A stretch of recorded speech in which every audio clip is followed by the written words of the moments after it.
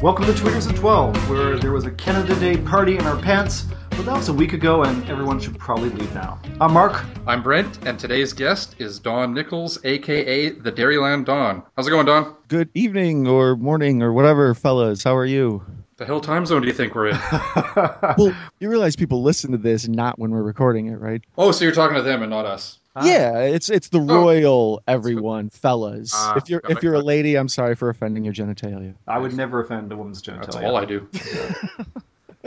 So, Don, we should probably say that you write articles for The Impersonal and have co-hosted several episodes of Up Close and Impersonal. We're not going to really talk a lot about what you do, but you do some video stuff, and that's really cool. And thank you again for joining us, by the way. Oh, thank you for having me. I'm a big fan of the show. Oh, great. So, tell us about movies. So you do video stuff professionally, but you also are a huge cinephile. Which sounds like a dirty word if you listen to it. There's probably some sort of registration website for us. You have to go around the neighborhood and tell all your neighbors. Yeah. I just moved into the neighborhood and I've seen Goonies probably 45 times. I actually think you should be required to tell people that.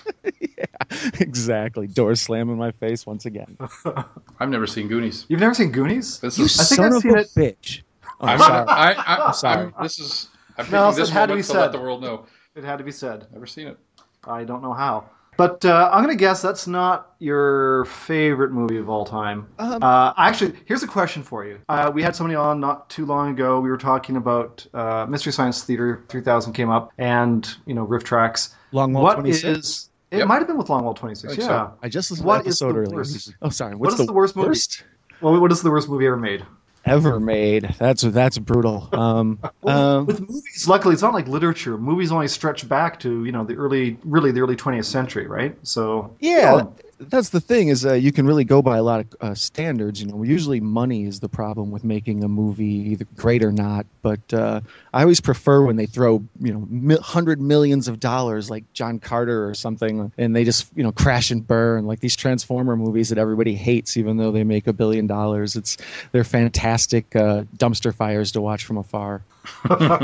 Would that be it? Like a high budget but ultimate failure? Because it's hard to pick on a little guy who doesn't have much money, and a lot of times that's how you stumble onto something that's really cool is when there's no money to throw at a problem. But when you have all the resources in the world and solid gold trailers and everybody's sitting on a pile of cocaine getting their makeup done before each scene and whatever else goes on in Hollywood, when those movies crash and burn, it's extra awesome. It's it's I don't know, like Schadenfreude or however you pronounce that word. It's like it's awesome.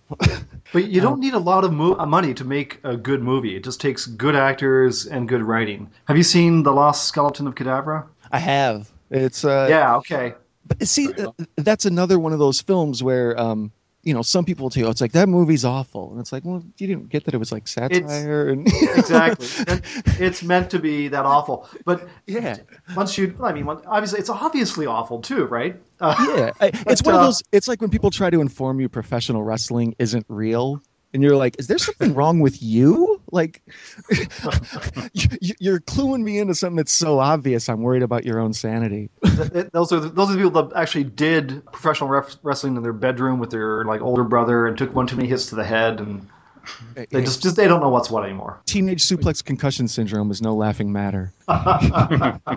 It's a real thing. It's a real thing. Many young brothers around this nation have been suffering from it for a lifetime. So you're in Wisconsin. Can you say where in Wisconsin? Yeah, I live in Kenosha, Wisconsin. It's in between Chicago and Milwaukee. Okay. It's all cityscape, so it sounds as if it's rural area, but yeah, I live right on the border of Illinois and Wisconsin, right by the Great Lakes. Okay.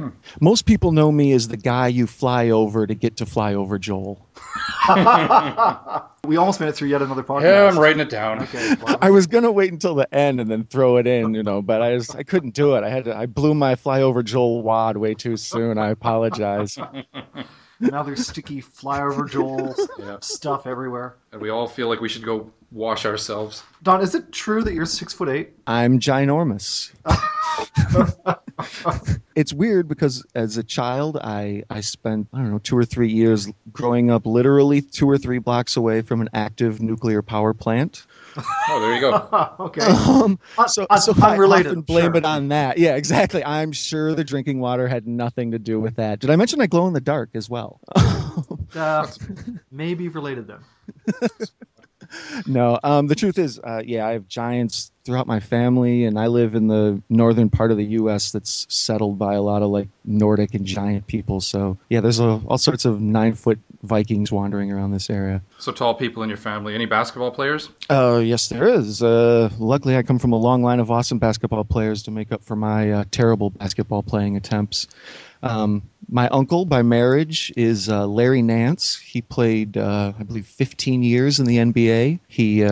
He won the first slam dunk contest. He beat Dr. J. He's unfortunate. Yeah, it's one of those nice things where when you go in a relative's house, lots of times they have like guns or some deer head on the wall. It's like, no, this uncle has a slam dunk trophy where he beat Dr. J. So you make sure.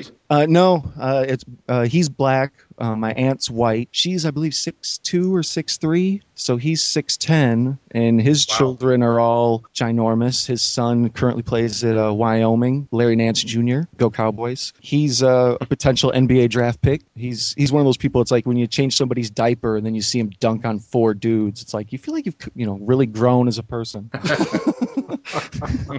Wow, that's pretty cool. Yeah, it's like I said, I played when I was younger and it was a fun game, so sometimes it's embarrassing when you look around, but it's also one of those nice things when you're growing up to have somebody you can be proud of in your family and all that. And when you feel young and alienated, you can, hang your head on something like, oh yeah, somebody I know did something. So yeah, it's a cool thing. Speaking of which, you have a great uncle was John Wilkes Booth. Speaking of doing something. Yeah, speaking of people relatives who did something once. Yeah, that's kind of the weird twist of the whole thing with my uncle being black and me being a white gentleman is that the black sheep of our family is a white guy who hated black guys, but the white knight of our family is a black guy. So, yeah, it's all it's dizzying. It's very racially inclusive and very comforting feeling. One uncle had a great dunk, the other had a great shot. Oh. See, this is why we had a pre-interview. I've been set up for this for like 12 hours. I didn't know about the uncle. I didn't know about the dunking thing.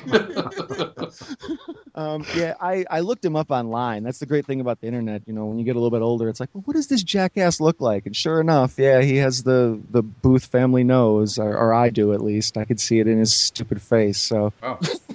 Yeah. So do you go to the theater much, or? Only box seats.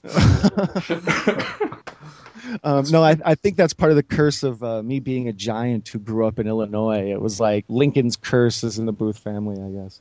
Well, actually, I guess the height thing kind of interferes with the whole. Does that interfere with movie going? Like, do you ever sit down in front of somebody and they go, "Oh God"? Oh, that's my whole life. Like the giant guy. Yeah. Oh, like I'm from the Midwest and my parents are from the South, so I'm nice by nature. So I'm apologizing constantly. I'm sorry, I'm your way. Excuse me. I'm sorry you can't see me. I'll sit in the back. When I get good tickets to a sporting event, I go home with like scoliosis from trying to slouch for the person behind me.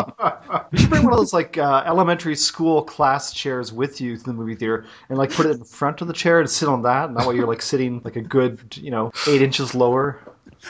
I want to go to a movie sometime where there's just one person. Oh, the Groucho Marx duck just dropped. Say the secret word to win $100. That's a reminder that we're. Come on, that's the lightning round. That's right. Oh, he's listened. You know the deal. So Brad's going to launch into a bunch of Twitter-related questions. What with this being a Twitter-related podcast? So Brent. Don, I'm going to skip the what's the story behind your name because I get the feeling you've told that enough times. But what's your proudest Twitter moment? The first person who was of some note to follow me was George Wallace, the comedian. I love him so much. He's the funniest guy. He does the shout-out tweets. I think he invented the format, if there is such a thing. He's absolutely wonderful. So that was the first popular person that ever followed me, and it kind of was like, hey, somebody who matters to me cares what I have to say. Who is the second popular person who followed you? You don't remember, do you? No, actually I don't. But yeah, you're right. I can think of high points, but yeah, whoever came second was never as good as that first. Call me high school girlfriend. So is George Wallace then also your biggest or neatest follower? I don't know. I mean, in my heart, sure. Patton Oswalt also follows me. Ryder Strong. Pretty much, I since I tweet so much about entertainment, a lot of times entertainment people often stumble onto my page, and it's like, oh, thank you. That's a nice compliment to have, because I generally don't say mean things about entertainment, even though I talk a lot about it. Yeah, just People work hard on me. these things, fella.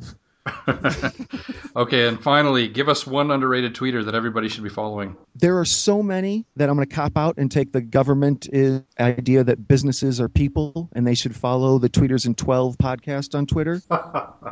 And thus, they will follow everybody who's on your show and everyone that they have recommended. So this is really like a massive trickle-down follow thing I've got going on here. So does the Tweeters in 12 account have the right to bear arms and freedom of religion and all that?